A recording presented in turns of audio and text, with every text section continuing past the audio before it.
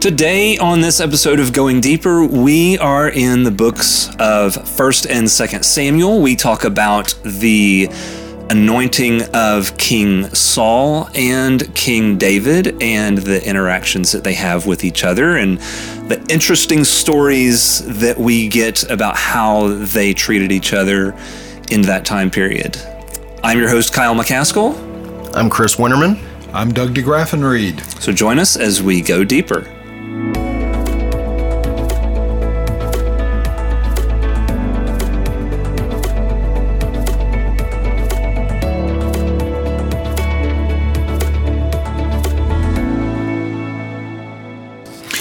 If history is written by the victors, we have history and the Samuel material that's written by the vanquished.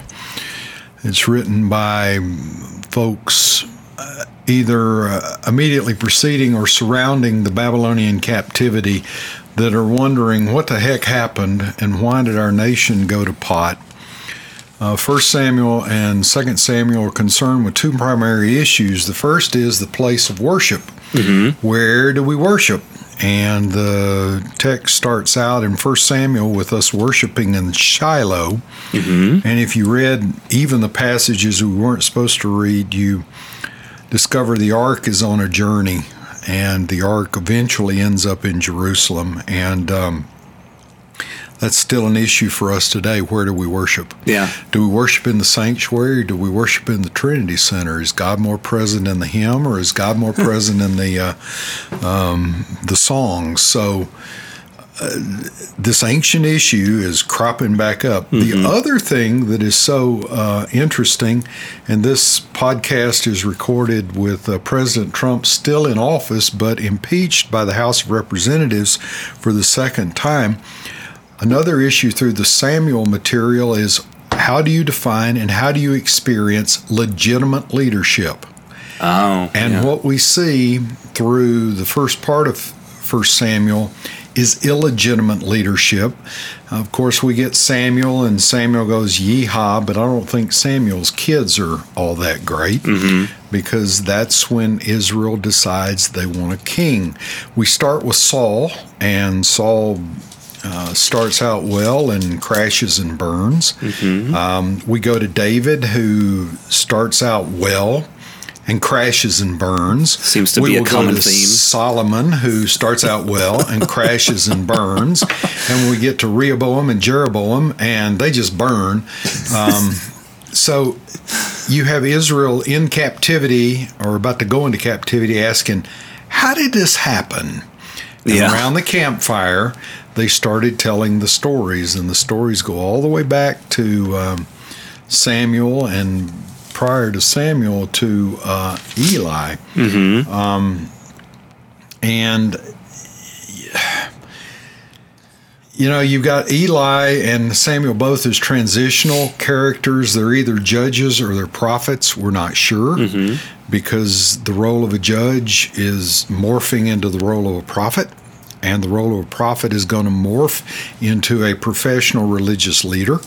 And then the question arises, should we listen to these prophets? Well, but as I read back to Judges, does it seem that God doesn't speak directly to the judges in the same manner that God speaks directly to the prophets?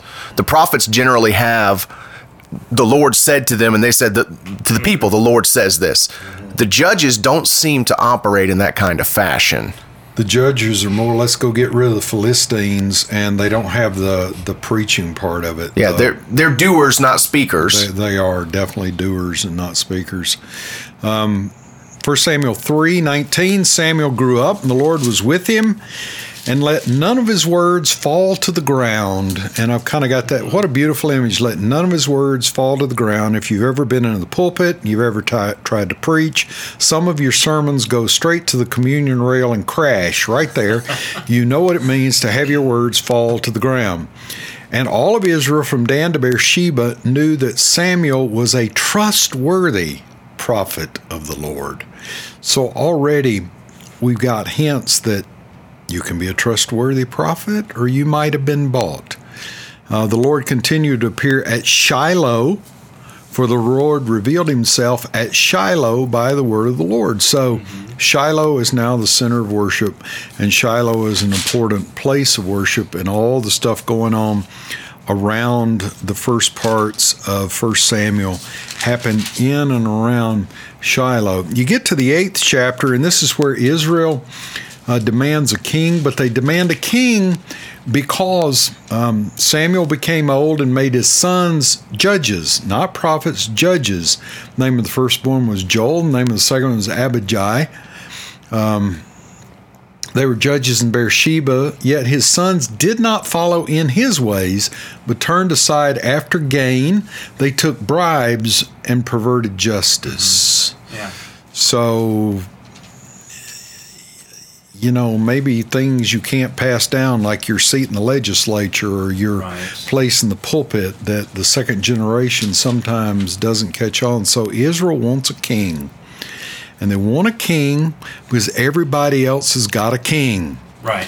And we know that if your friends jump off a bridge, you're going to jump off a bridge. Absolutely. Because that's the argument our mothers made to us. And there's an extensive section in 1 Samuel 8 where Samuel is reporting the words of the Lord about this king. And see if this sounds familiar. These will be the ways of the king who will reign over you.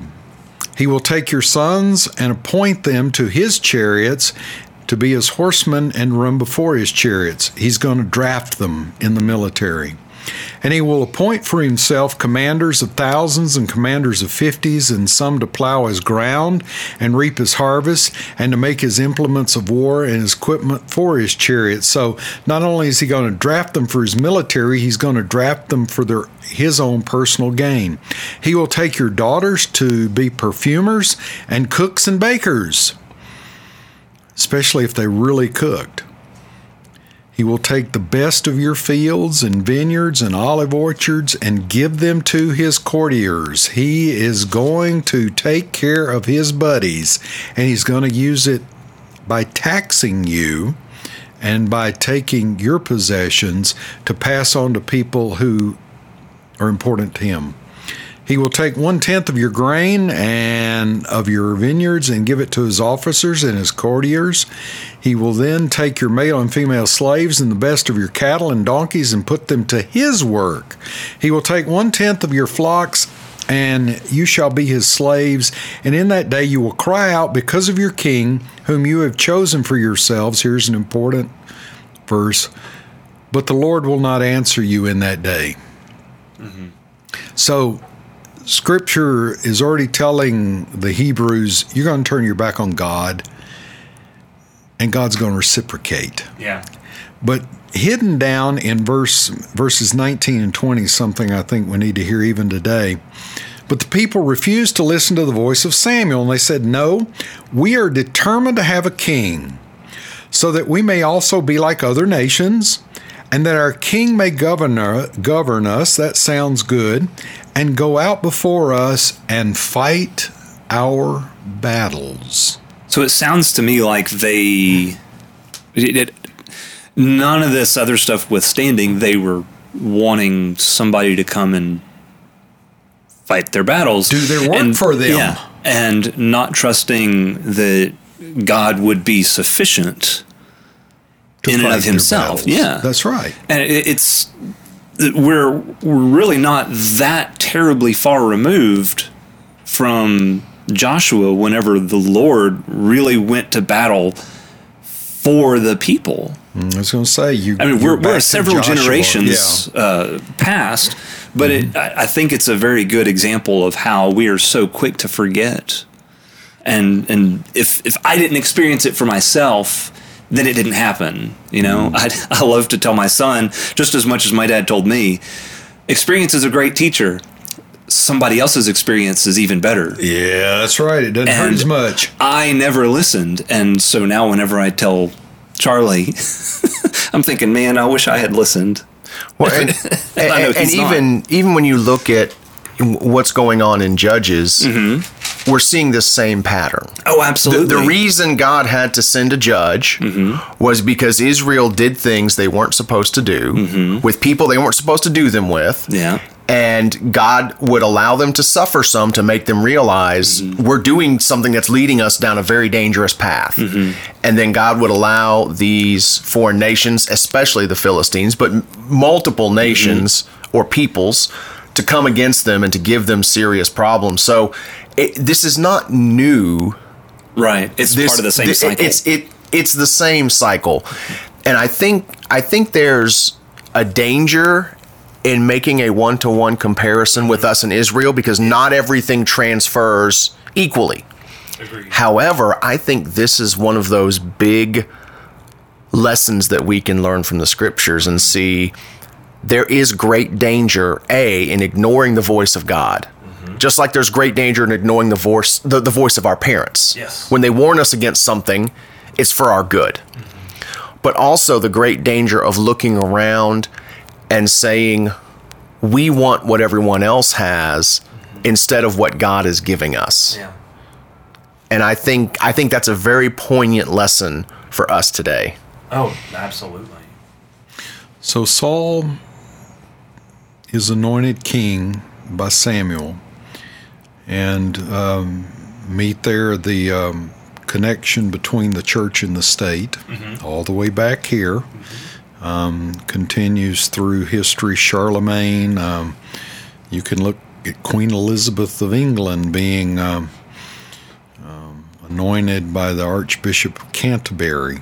So there is this weird relationship between religious authorities and the king. And does good ever come from that, or frequently come from that? If the king takes it that they sit on the throne as a result of God and his power and grace, yes, but sometimes it creates these weird relationships. Saul is anointed king. He's leading people that have weird expectations of what a king is. But there's this strange story in the 10th chapter, the 9th verse, about Saul. Saul turns away to leave Samuel, and God gave him another heart. And all these signs were fulfilled that day. When they were going there from Gibeah, a band of prophets met him, and the Spirit of God possessed him, and he fell into a prophetic frenzy along with them. When all who knew him before saw how he prophesied with the prophets, and the people said to one another, "What has come over this son of Kish? Is Saul also among the prophets?"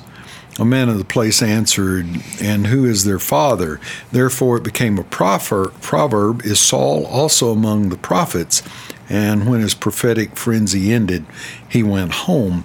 So there are all kinds of ways we might describe this. In the times of John Wesley, they talked about enthusiasm. Enthusiasm was a dirty word because all faith was very meet, right, in our bounden duty, and you just stood or sat there and with a lot of tranquility. And Wesley was accused of being an enthusiast. And here we have King Saul acting enthusiastically that the Spirit of God comes upon him. And what we need to learn from this is you and I as Christians in the being part of the 21st century don't need to be afraid of the work of the Holy Spirit in our lives, that sometimes God calls us and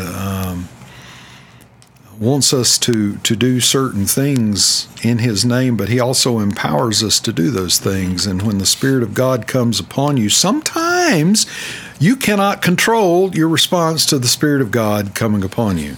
That is my E100 commercial. But remember that Samuel took a vial of oil, 10th chapter, 1st verse, poured it on his head, kissed him.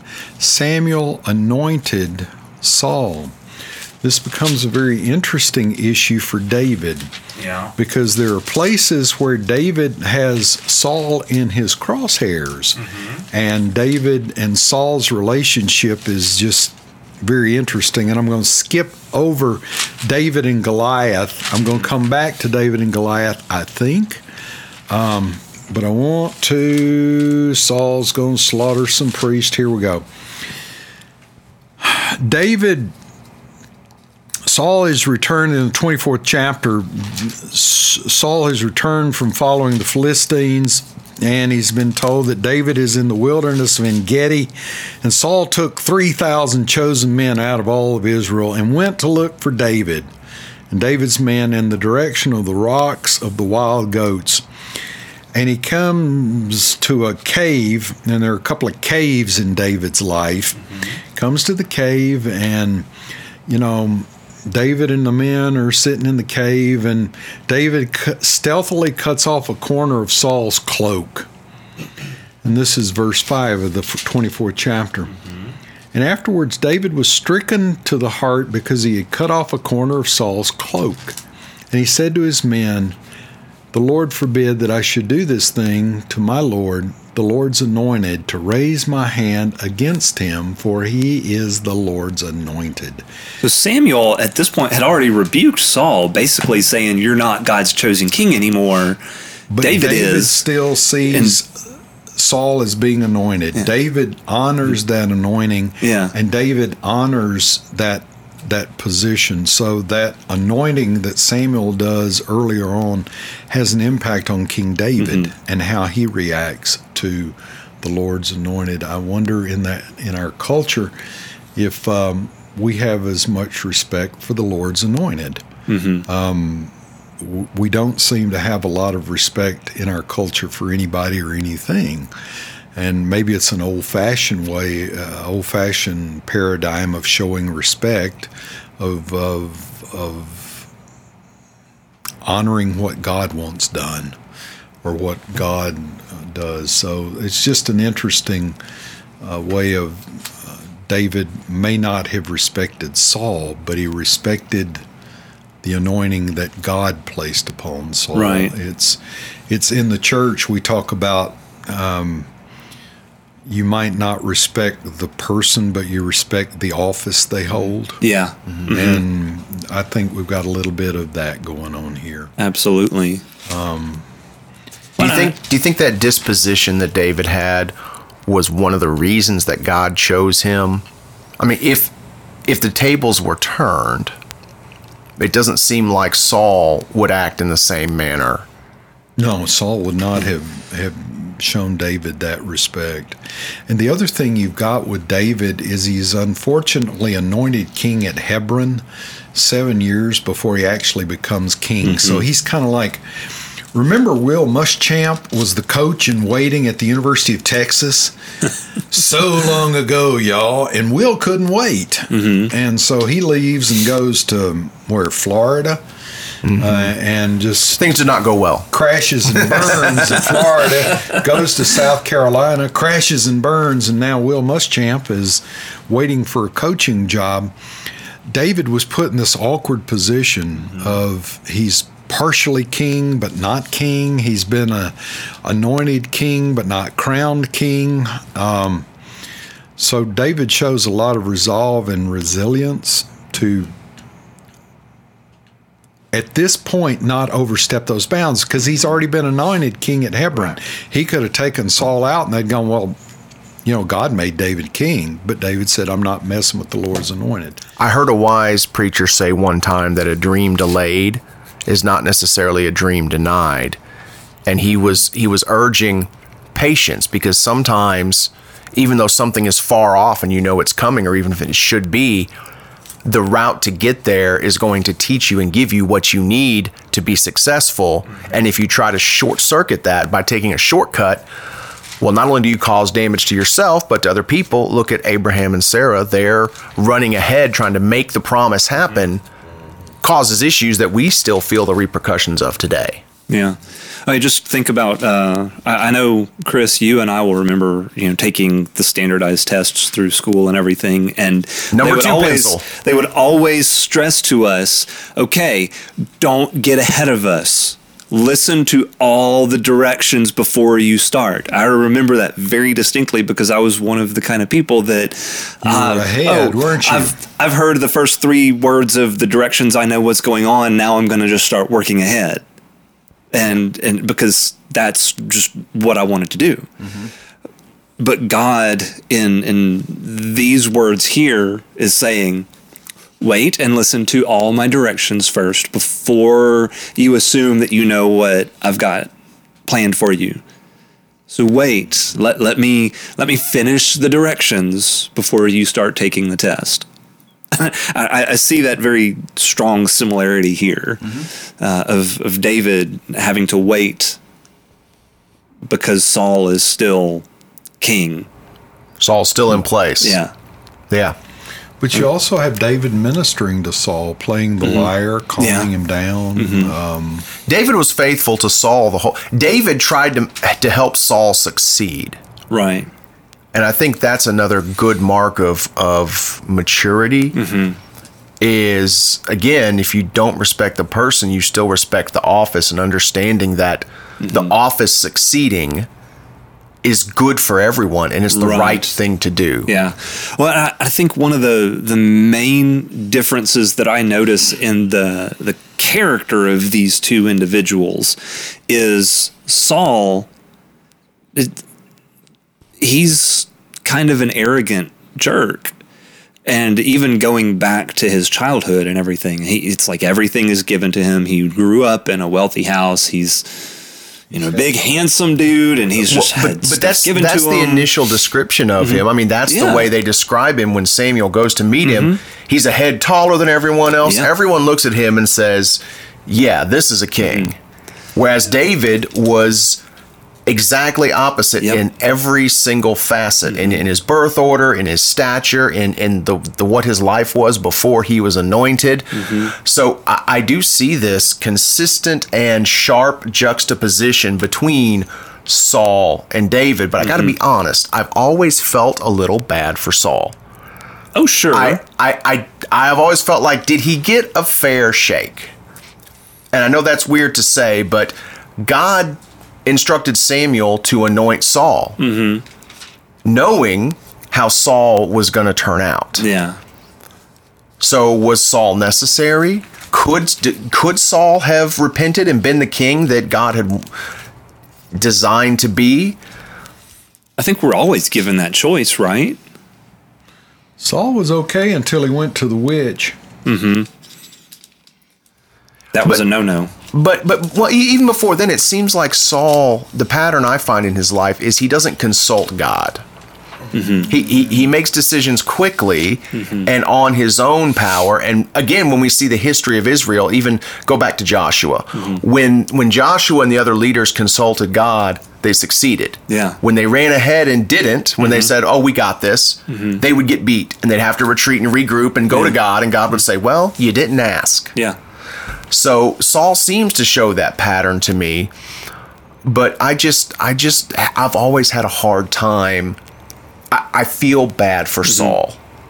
Well, sure. I think there's definitely a degree of that in the way we read it, because after all, he is just a dude. He's just a human. Yeah, but guy. he's in the Bible, dude. He's a Bible dude.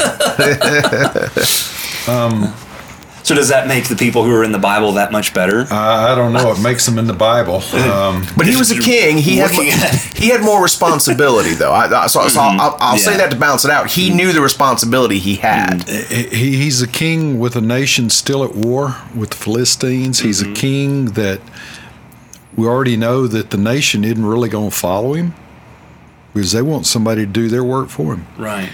David is anointed in the 16th chapter of 1 Samuel. You'll read that. David plays the lyre for Saul, starting with the 14th verse, and I bring it up because we're told that the Spirit of the Lord departed from Saul, and an evil spirit from the Lord tormented him. Yeah, that one I imagine is probably going to throw some kinks. That may cause some questions, yes. Is there something in the Hebrew, Doug, that gives us some light into that? Because that's a weird verse. It really is. It's a dark ruach from Elohim. It's ruach. It's the spirit or the wind. In verse 23, the evil spirit from God came upon Saul. David took the lyre and played it with his hand, and Saul would be relieved and feel better, and the evil spirit would depart from him.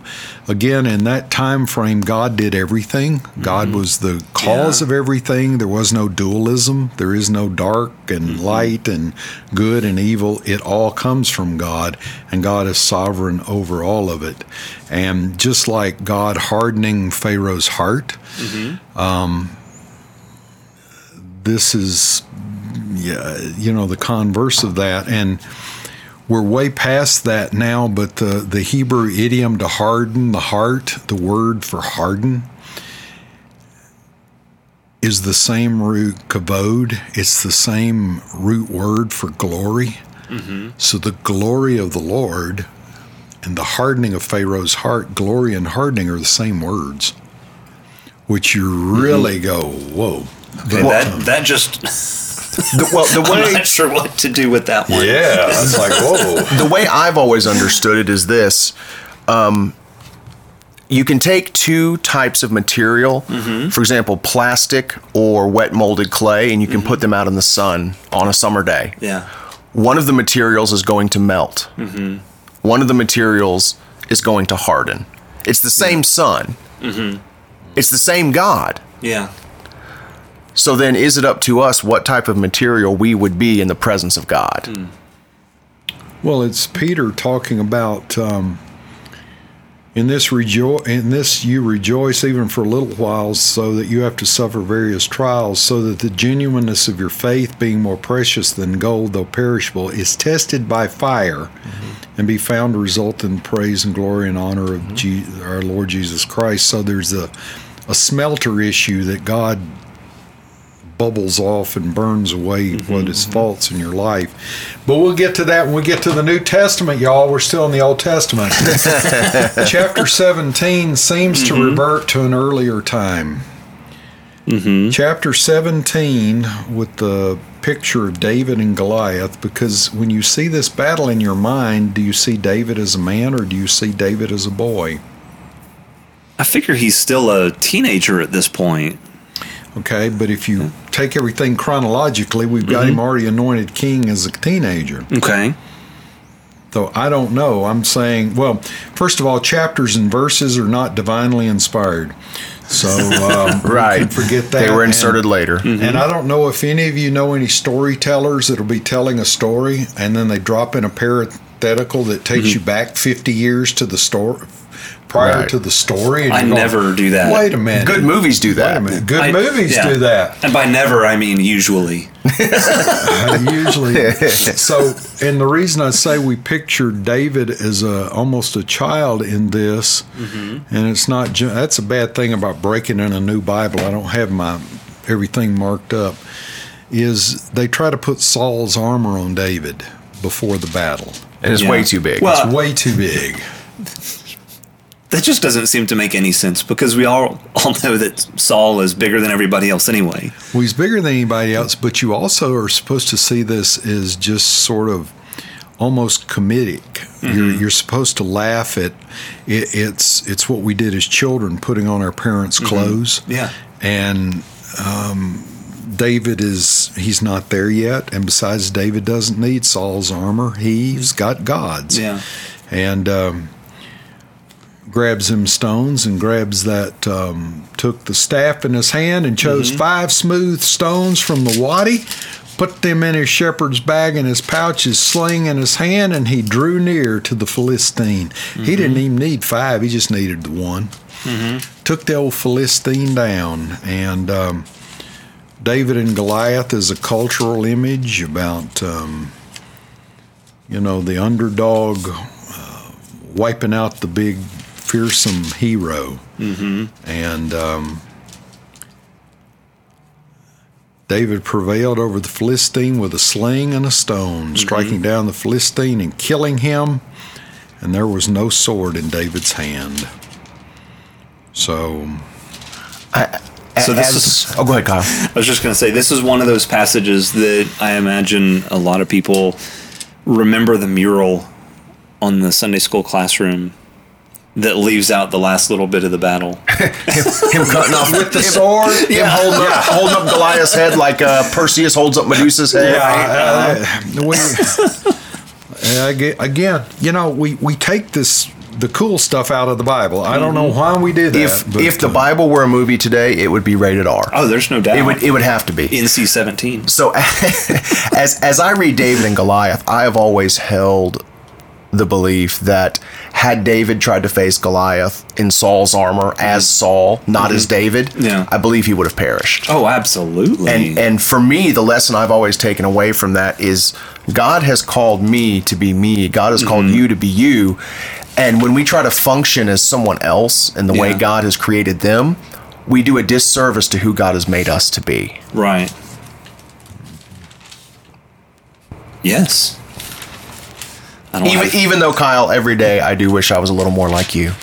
Well, most people do. You're Mr. Technology.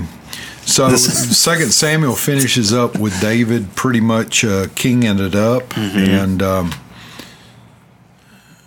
we don't read a lot of 2 Samuel in E100. We don't. Well, I mean, they're kind of big chunks, but there's a considerable amount that we don't. This is a little more reading this week in E100. It's history, but it's exciting history. If you understand, it's written to explain why the Hebrews are in captivity and why bad things have happened to them. And it goes back to leadership that's not legitimate, or leadership, legitimate's too strong, leadership that's not faithful to their own calling.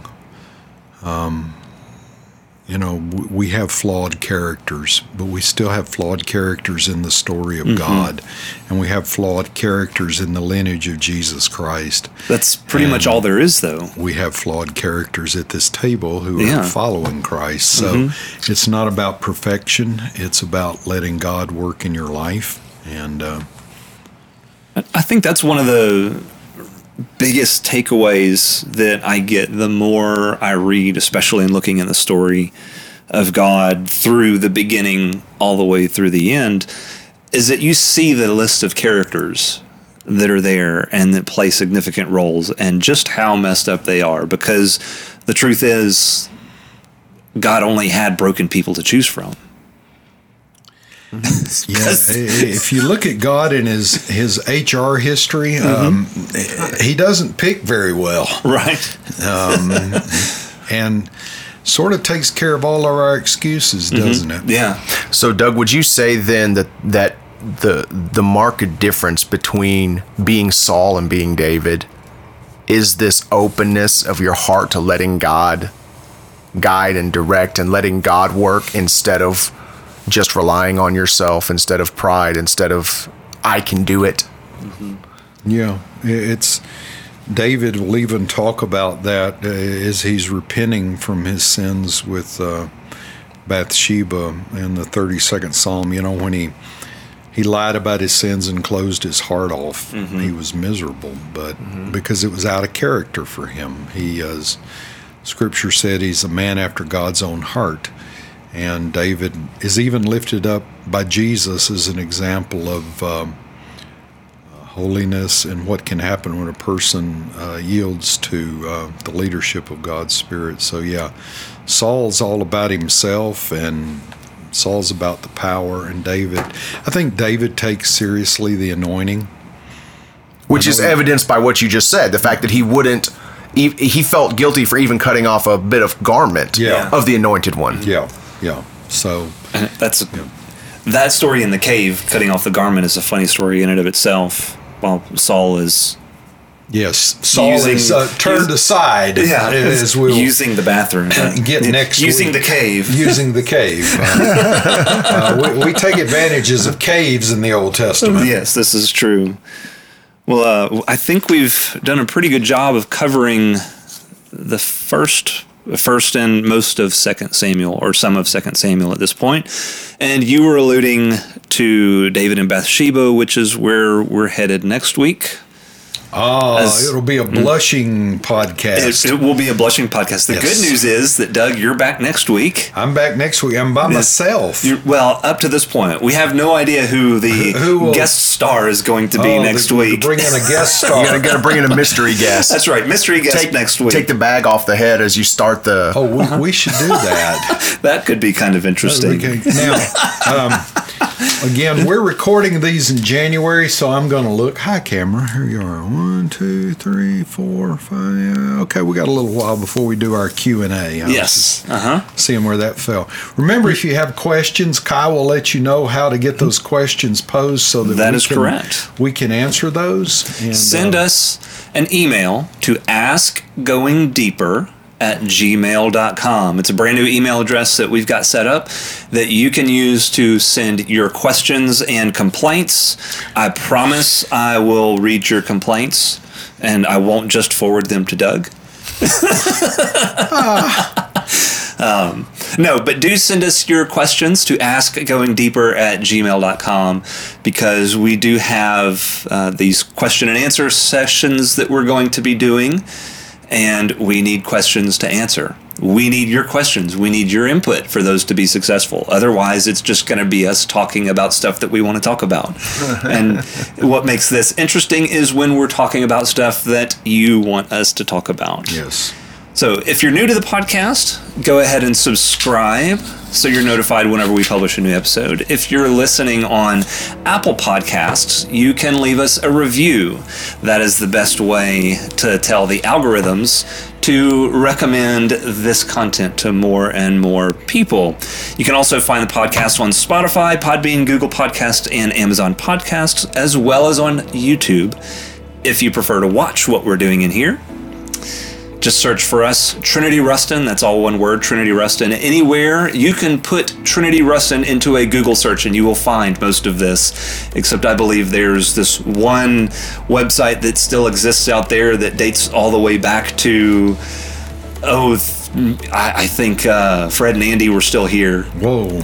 And so I can't figure out how to turn it off. So if it looks like it's a little bit old, it's the one that I haven't figured out how to turn off yet. But yeah, just search for us, Trinity Rustin, all one word, wherever you enjoy your podcasts, and that's how you can find us. Thanks again, and we'll see you soon.